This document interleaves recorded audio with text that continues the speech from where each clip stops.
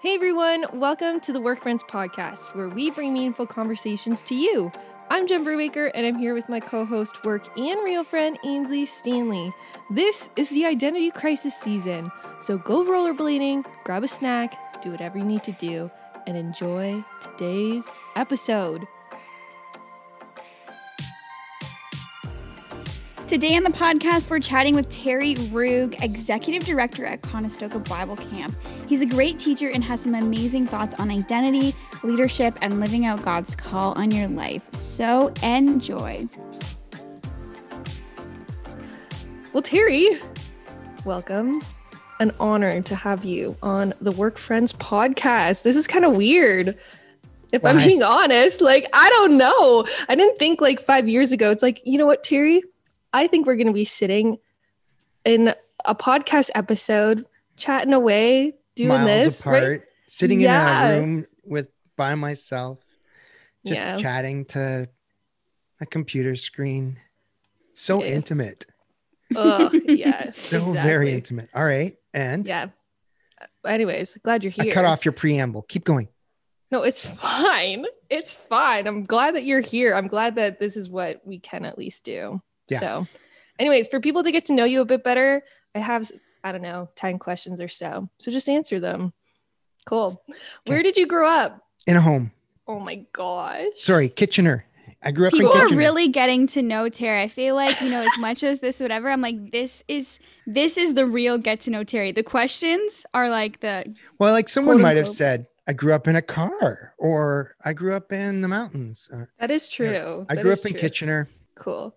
How did you meet your wife, Julia? Ooh, we met at camp. She came up to visit her friends at camp, and they were busy. So she came up to see a guy, and he was busy. He was preparing for stuff the next day. And I'm like, hey, I don't know you. And so that's how we met. I just swooped in. No, I didn't swoop. There was no swooping. I had no cape. It wasn't like I was like Batman and I dropped out of the tree and I'm like, whoa, tell your friends about me. It was more like, it's at camp and there's somebody you don't really know. So you're like, hey, who are you? And why are you here? And, well, do you want to go for a walk or play volleyball with the rest of us kind of thing? But and the rest it wasn't is like history. Love at first sight. It probably was, but who knows?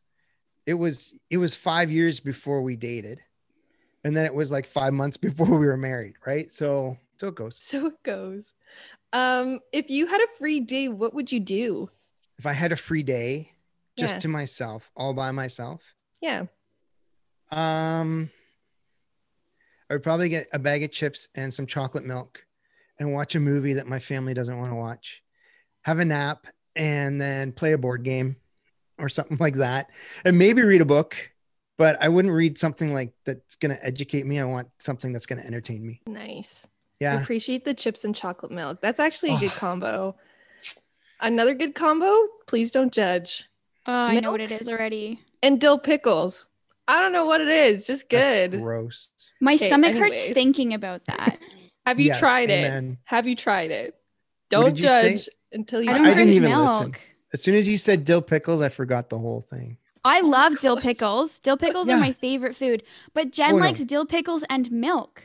I don't mix them together. Do you dip them? You dip the dill pickles in the milk and you're and you swirl it around. Saying you don't mix them together, there's still a bad combo. Don't judge until you've tried. That's all I got to say. Okay. How many kids do you have? 2. Favorite beverage?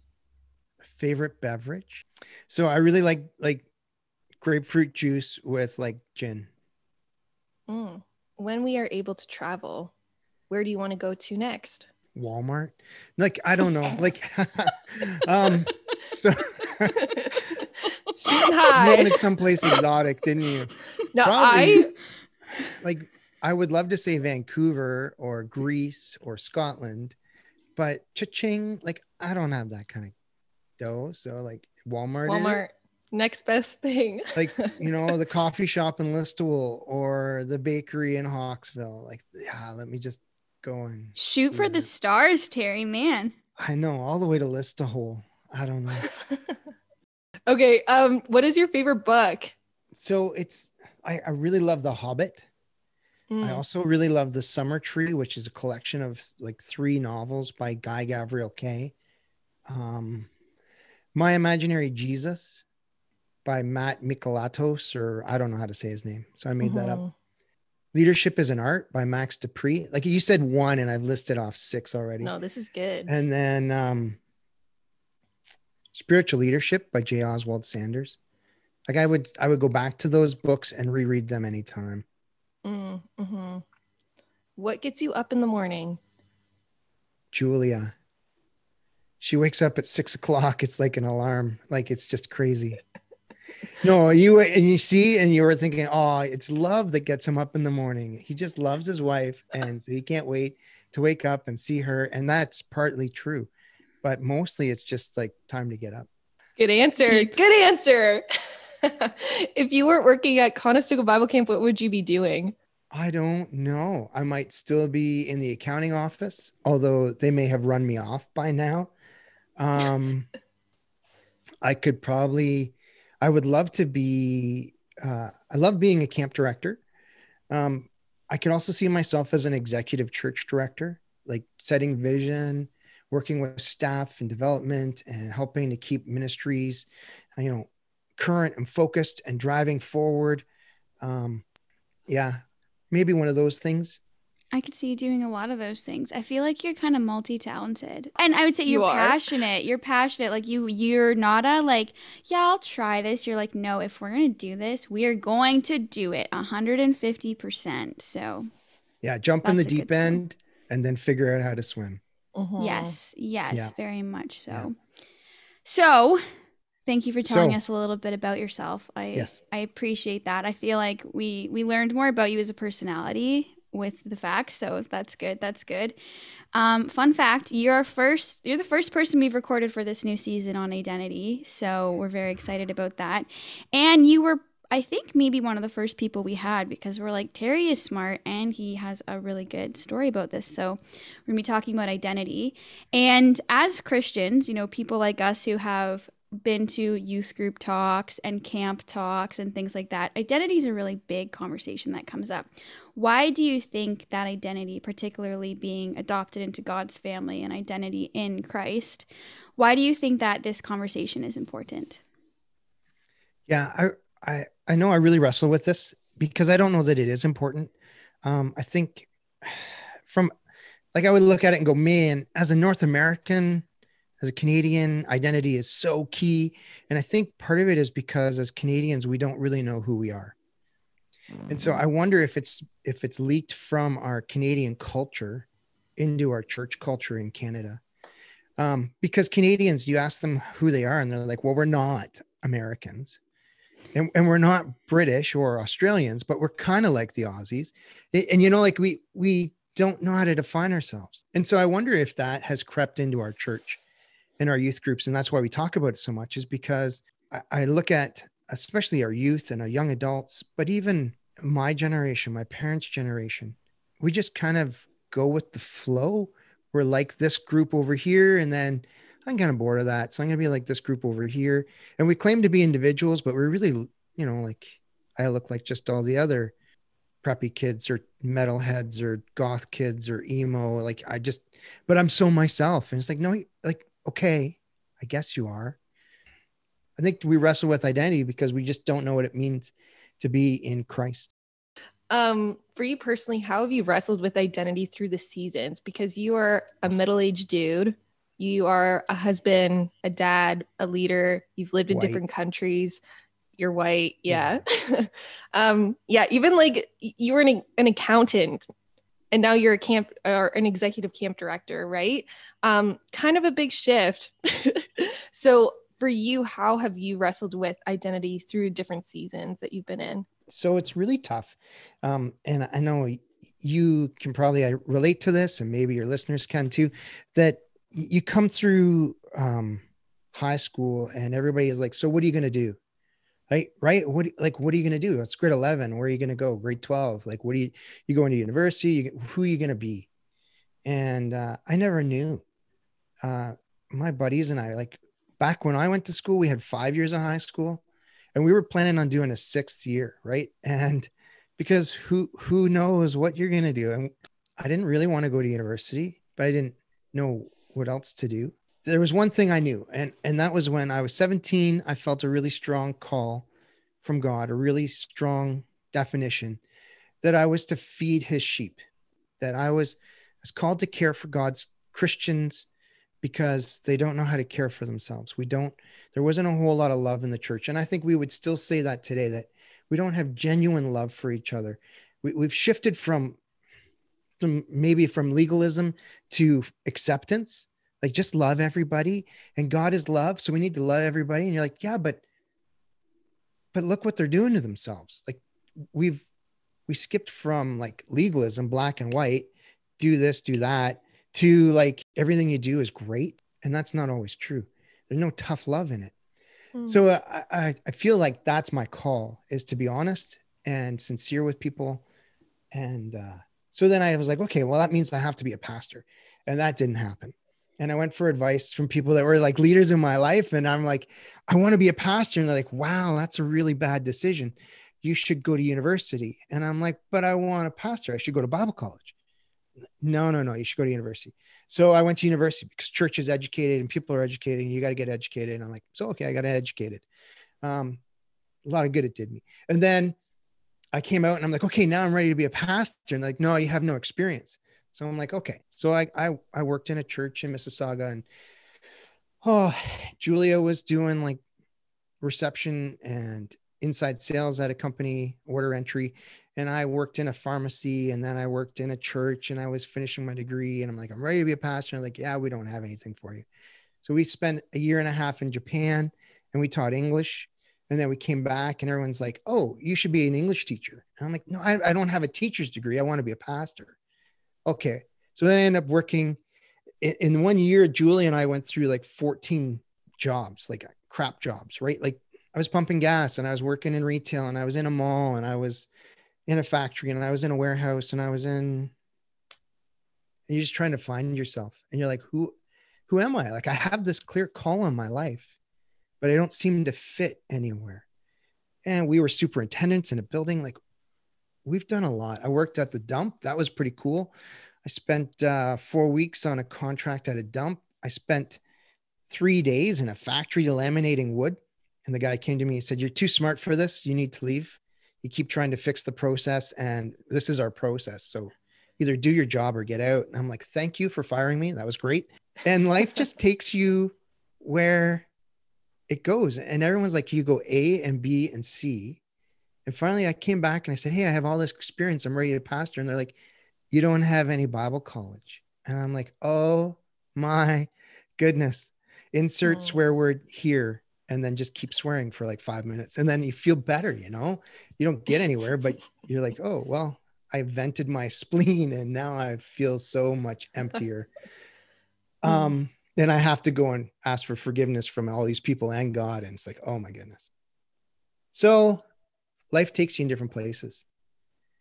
And I found that I was always pursuing that call as if that was the goal. And I got to a point in my life where God just put me on the sidelines. Literally, you need to be on the sidelines. Just sit. And I asked people to pray for me, and they came back to me and they had this beautiful word from God. They're like, God wants you to sit in the waiting room. If you've ever been in a waiting room at a doctor's office or in a hospital, someone's going through surgery and you're waiting, it's the worst, absolute worst. Melissa was in the hospital and she'd go in for surgery, and it'd be 2 hours. We'll see you in 2 hours. And at 4 hours, you're kind of going nuts because it was only supposed to take 2. And they come out and they say, yeah, we'll probably be another hour, which means there'll be 2 or 3. And you're just waiting, and you never get the results you're looking for until at that last minute where you give up hope. And then they come out and like, yeah, everything was great. It was fun. We had a great time. We stitched everything up and just good to go. And we'll see you tomorrow. And you're just left kind of numb. But waiting is so important, and waiting on God. And I found that when I stopped waiting, I realized that I was living out my call the whole time. And I had, so again, we pursue identity so hard. We talk about it all the time. Be this, be that, be this. And God is just saying, be you. Just stop being a human doing and be a human being and be you and let me use you. And that's the one thing that you've walked with me really well. Like that, like after high school, it's hard. Oh my gosh. And you're the only person, I mean, my parents were pretty good too, but like you're the only person saying to me, like, Jen, your life does not have to look ABC. Like nobody's life typically does. Have you seen the movie Onward? It's a Disney movie, and it's this quest movie. They're elves, but they're like blue or something. Anyways, I've never seen a blue elf. But anyways, the one guy, his name is Barley, and the mom is cleaning up his junk, and she walks away from the door, and she's like, longest gap year ever, is just this comment she makes under her breath. And Julie and I laugh so hard because he's probably in like year 3 or 4. But like you went through the first year of gap year and everyone's like, great, now what are you going to do? And you're like, I'm going to take another gap year. Like, I don't know what I'm doing. And people are like, can you do that? Like, does yes, your life you can. yeah, I know. Right. Your life doesn't just stop. So one thing is like, live to the tune that God has set in your life. It's your music. And he has a special way of putting your life. And it's so often we just want to live someone else's. I wrestle so deeply with imposter syndrome. I don't know if you ever heard of this, but it's basically you have this fear that someday, like today, I'm going to wake up and they're all going to figure out I'm not who I am because I don't know who I am. And if I don't know who I am, they're going to figure out I don't know who I am. And I'm wrecked. So you end up in a job and you do what you do and you get really good at it, but you're like, I think I could do better. And someday they're going to realize I don't know what I'm doing. And or in leadership, especially in leadership, you're going to find that like, you just like, I don't know. I've never dealt with this. We are stuck in there's nobody alive right now who lived through the last pandemic. Nobody knows how to lead through a pandemic. None of us. And yet we're all trying to lead with confidence and hope and excitement and terrified that we're going to wake up and they realize, I don't know what I'm doing. And the answer is yes, you don't. And yet, how reassuring, like in the last, for me, it's like even the last couple of years, and I'm pushing 50. I don't know how that happened. I thought I would die a long time ago, but I'm pushing 50 and I'm just realizing in the last couple of years that sometimes I actually know what I'm doing and I don't know it until I'm doing it because it's been hardwired, and the experiences and the learning and all the books and the friends and the people like you that are pouring into my life, and I'm learning from you guys. And it's like, oh, I know how to deal with this. And that imposter syndrome is such a lie from Satan. It's such a lie from our inside, our old self. But we say we were born this way. And it's like, yeah, but the Bible tells us we were born in sin. We aren't made perfect until we're in Christ. And so if I want to go back to who I was, I'm just going back to my old self, which is sinful, which is apart from God, which is apart from Jesus. And then I'm just running on my own when God wants to make me perfect and like Jesus and make me and fill me with his power, his Holy Spirit, and give me the answers that I need when I need them, not ahead of time. And speak the words I need to speak when I need to speak them and not ahead of time. I just love that. Thanks for saying that, Terry, because I don't often think that that's what we often hear. Like, I think especially too, Ainsley and I are in our 20s, right? And so to hear somebody almost pushing 50 wrestling with these things, it's not a new thing. It just looks different in different seasons. So thanks for that encouragement. I don't know. I'm just sitting here and being like, Jen, it's okay. It's okay not to have your crap all together. Yeah, it's really okay. And you're going to be all right. That's what they don't tell you either. So you're going to be all right. Mm. Yeah, it's true. And you touched on so many things that, when Jen and I first started talking about identity, like we wrote down some of those words that you said. And yeah, it's a big conversation. And I know you recently, did you finish Arrow or are you still doing it? Yes, finally finished Arrow. What a journey that has been. Yes. That's exciting. So I started Arrow in like October of 2018. And then it's like an 18-month process. So you read and then they give you this massive list of books. Arrow was fantastic. And these books you read, you're like, you get together and you're like, I don't like this book. And 10 people are like, I loved it. It changed my life. And you're like, oh, well, maybe I should give it another read because I thought it was crap, but okay, I'll give it a chance. And those books like stick around.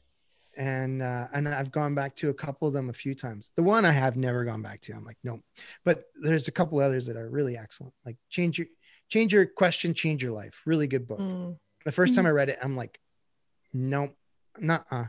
And then second, and everyone's like, oh, it's just so life-changing. And I'm like, shoot, I better reread it. I wanted to say, like, if we're talking about identity, one of the things we did at Arrow, and one of the things you can do personally is do some personal assessments. If you really want to figure out part of how you are, learn what your weaknesses, where you go in your stress, what your shadow side is, what your strengths are. Do some assessments. So we did some assessments there that were really excellent. And then we did a deep dive personally where we went through and we looked through our lives and we looked for moments where significant moments in our lives. And did God speak to us, or were they painful events, and how did they change us? And we were trained kind of how to do that with people. So if you have a friend that's done Arrow recently, or even myself, we can sit down and go through this deep dive, kind of look back on your life and see, where did God show up and what were the words or the key things that he was doing in your life? There's labels that we put on ourselves and tend to be really negative, right? So I'm an oldest child. I'm a youngest child. If I say those things, you kind of preconceive what those people are going to be like. And that's because it's very typical in those oldest child or youngest child or only child or middle child type of personalities. But if you can name that and what you take from that, so you are princess, or you are Cinderella in your home, right? Like you get that title that your parents or your siblings give you. Like, I was the boss. And it's funny because everyone calls me boss now. But my brothers and sisters call me boss. And I was the one who like set the rules and set direction and gave everyone, and I'm an Enneagram 8. I'm just figuring out what that is. But I had a word come to me in that process, was the word rebel. And it came to me, and I didn't realize this. I had been told it when I was early married. I've been told it again in my 30s, and I had been accused of being a rebel in my 40s. But when I started to do a deep dive, there was a science teacher in grade 7, and he constantly called me a rebel and accused me of it. And then there was again in grade 10 where it came up. And again, as a young adult at 18 or 19, where I was accused, and it was always as an accusation. And if someone there at Arrow said, oh, I study the Enneagram, and an 8 with a 7 wing is sometimes labeled a rebel. And I'm like, and it was really positive. It was like someone who pushes against the norm to create something new, even though it creates confrontation and I'm like, you mean I can redeem this word for myself, right? Mm-hmm. You can redeem these words. Like my friends and I in high school, we decided to redeem the word hammered, because hammered meant you'd been plastered all weekend, right? I got hammered last night. And they were like, no, let's reclaim, let's redeem this word for God. We're going to hammer through this. Like, man, that youth group event was hammered, and it didn't work, but you can reclaim some of these words, redeem them for God. So I'm in the process over the last 2 years of trying to redeem the word rebel that has been spoken into my life over and over again, and say, what does it really mean to be a rebel? What does it mean to be, and finding synonyms for that: a forerunner, a pathfinder, a waymaker, a history changer, right? And we have that song Waymaker that's come out in the recent, and I'm like, that's me. That's Jesus in me. I'm a waymaker because of him. And so I want to encourage people, if you're listening and you're talking about identity, and you're learning, one, do some assessments, look into the Enneagram, see where you are, and redeem those words in your life that you've been accused of. You're a peacemaker. You're a people pleaser. Okay, but blessed are the peacemakers. So maybe I'm a peacemaker, not just a people pleaser. And redeem those words and bring them back to yourself. Mm-hmm. What other assessments would you recommend for people to dive into? If they want something, like, you can go on Enneagram Institute online.com thing.org and figure out some of those self-assessments. We are doing Lumina Spark here at camp with Timothy training. And it is based on a lot of the same studies that come out of the Berkman assessment. The Berkman assessment, though, was like $1,000 test, like a $1,500 test assessment where you sit down with a therapist and they talk through some of the stuff in there, and it's really good. But some of the cheaper, more affordable ways to do this, the DISC assessment. A lot of people have done DISC. Patrick Lencioni came out with one called Working Genius. Great assessment for teams. A great way to look at, like, I'm stuck in a job where I have to have wonder all the time and I have no inventive, creative person in me, or I'm always stuck with tasks and I'm not a task person. And so, like, how do we find our fit within an organization? That's a really good one. There's a book by Malfers, and it's really good. And darned if I can remember what it's called. It's basically Christian leadership. And in it, he's got 4 or 5 different assessments that we've gone through with some of our leadership teams here at camp, where we talk about, hey, what are your spiritual gifts? What is your communication style? What is it? How do you see yourself in these different aspects of life, like in leadership positions, or even just spiritual gifting or personal gifting, understanding that there's so many different layers to who you are, right? Everything goes into it. Yeah. You're like, well, my spiritual gift is leadership, but I love math, so I can't use math when I lead. Well, that's maybe your spiritual leadership gift supports your true talent as a math person. So I just look at those different things. Be brutally honest with yourself too, right? Like, you're like, oh, do I have the gift of evangelism? Like, well, I think it's really important people know about Jesus. I'm like, yeah, but are you the person who's going to walk across the street and talk to a stranger because it just burns in your gut that they don't know Jesus? I can honestly, like, if it's a scale of 1 to 5, I'm a 1. Like, I'm not walking across the street to talk to a total stranger. I believe they need to know Jesus, and that's not. So I have to be brutally honest with myself and say, no, I'm a 1 on this, not a 5 on my scale. Where so many people are like, well, but that doesn't feel good, so they put a 3. And you're like, if you're not honest with yourself, you're not going to get anything out of those assessments. Like, be brutally honest. Always swing to a 1. Like, go to your extremes, shock the pants off yourself because you're so extreme, but actually learn something about yourself. That's good. And that also makes you a better leader too. That self-awareness piece is so key. Switching gears a little bit, our culture today, and this isn't a new thing, but it screams independence. More times than not, we hear like, live your truth, or, be unapologetically you. Enneagram, great tool. But whether it's that or a job or sexual orientation or education, marital status, behavior, etc., etc., etc., we look for things to define us. If there is any, what's the fault in this thinking? This is a little window into my soul here. I really wrestle with grace.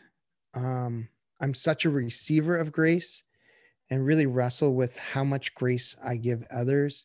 And then I read, and Jesus just had grace, and it wrecks me. Like, so many of these words are quote unquote trigger words today, right? Orientation, sexual orientation, leadership, dominance, race, privilege. I don't know. Where do we go from that?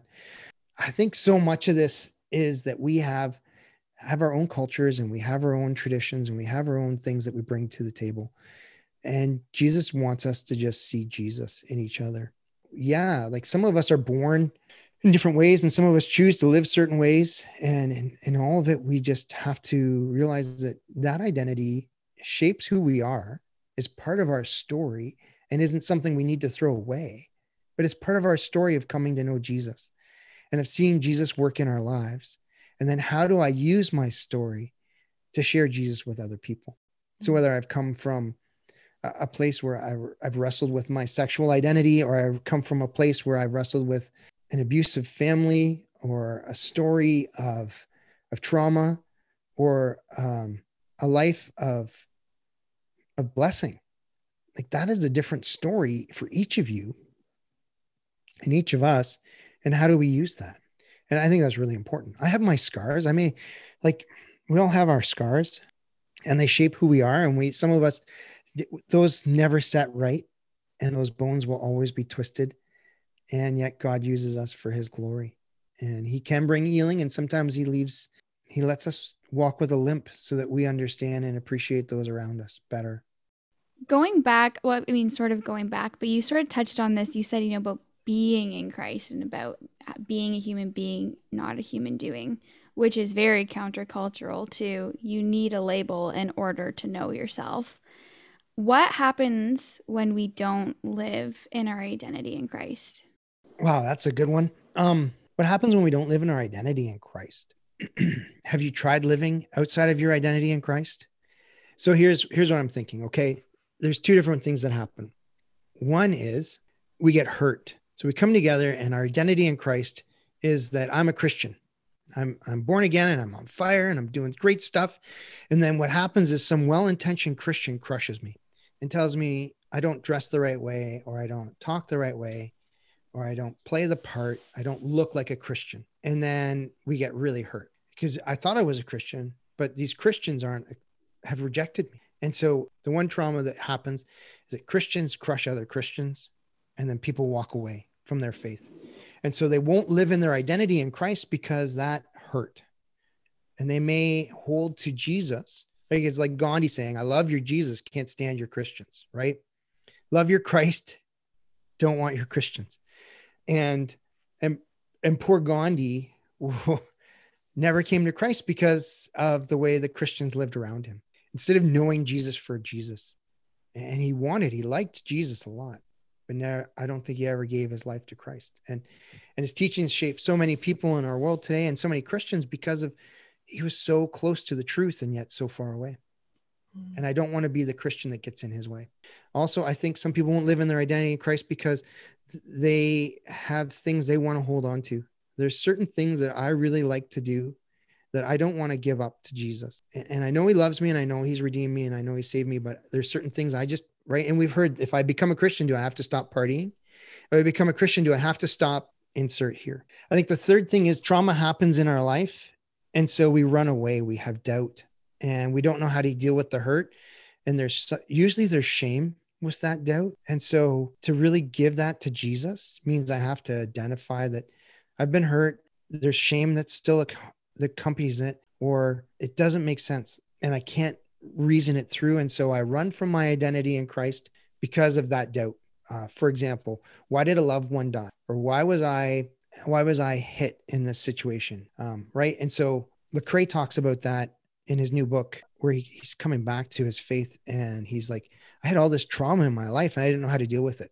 And I talked the talk and I knew how to play the game, but it never changed his life. And so, fame hits and then he just wants to fit in with everybody else. So, you start drinking and then you have this pain that surfaces. So you drink more or you do something more and you run from those things. And I think that really, that pain and trauma can really drive us out of our identity. I've wrestled with seasons of doubt and I've wrestled with seasons of hurt and bitterness in my life. Deep, deep hurt and bitterness from the church. Seasons of deep doubt. God, were you ever are you there? And yet I can never, ever not see myself without God in my life. Even on those darkest days, the person on the other side of the mirror that I was yelling at wasn't myself. It was him.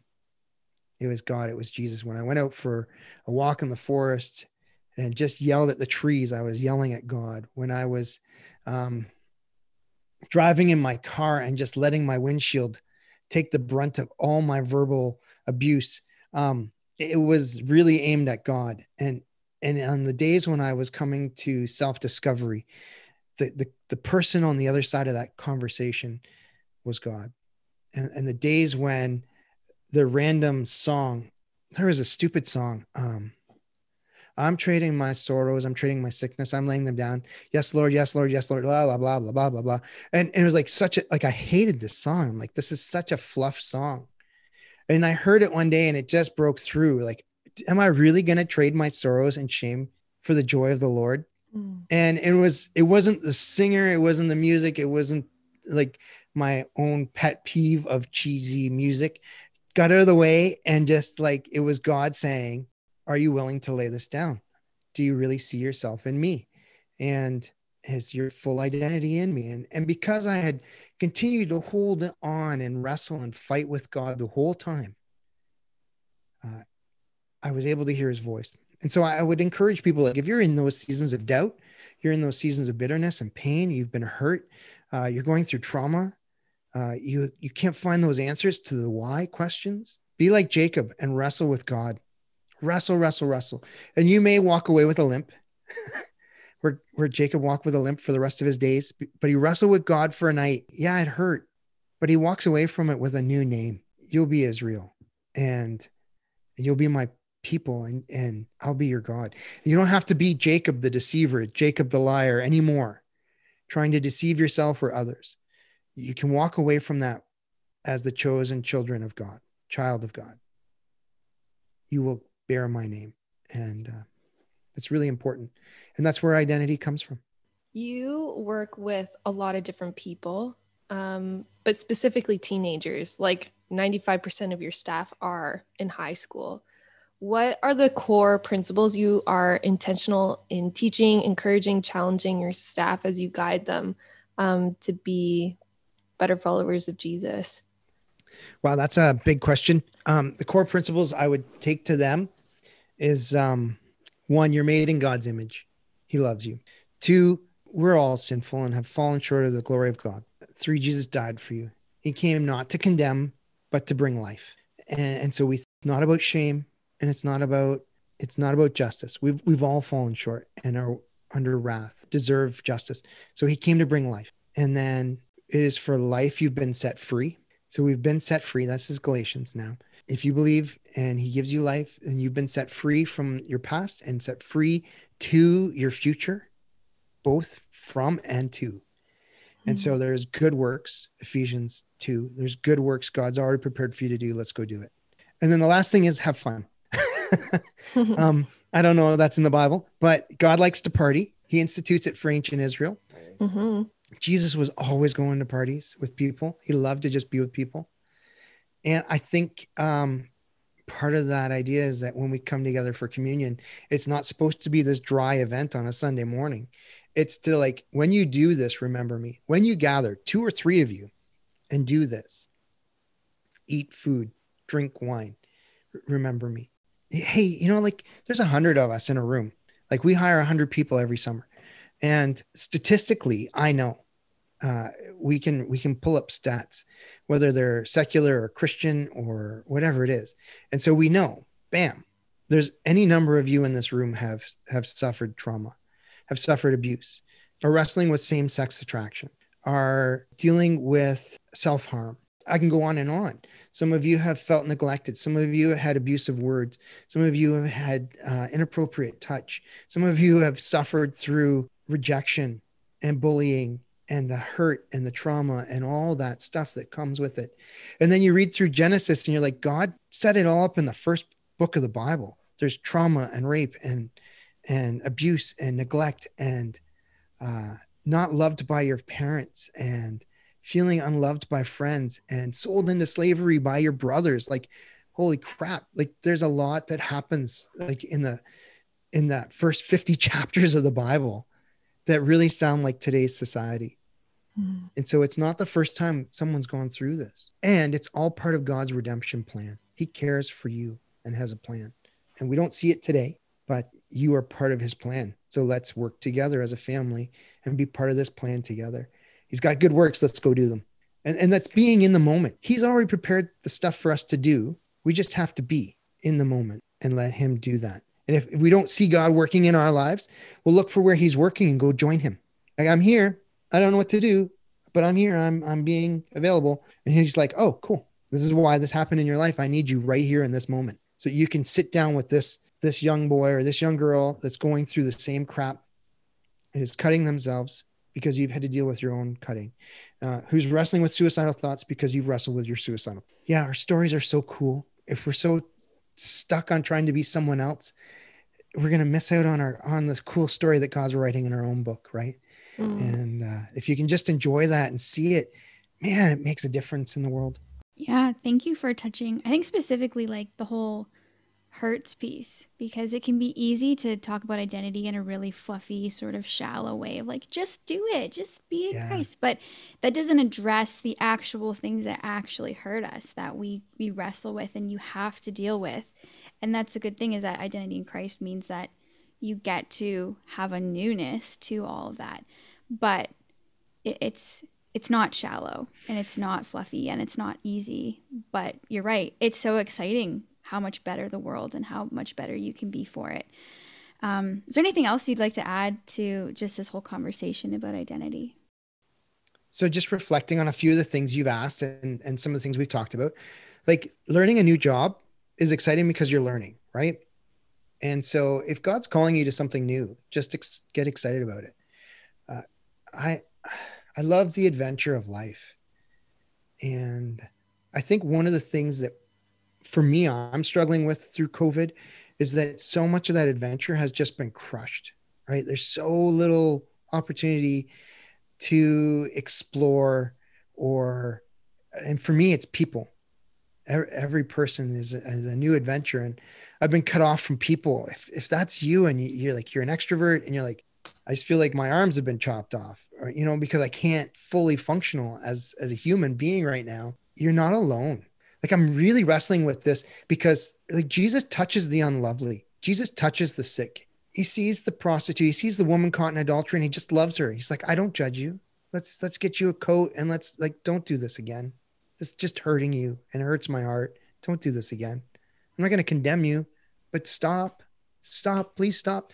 And it's like, I think we need to touch people. I think we need to have that contact. I'm an extrovert. I'm going to be a big proponent of that. So if you got to do it with a mask and a glove on, then do that. I think if you're going into a new career or a new phase or a new shift in life and it's scary, yeah, it is scary. It's scary, exciting.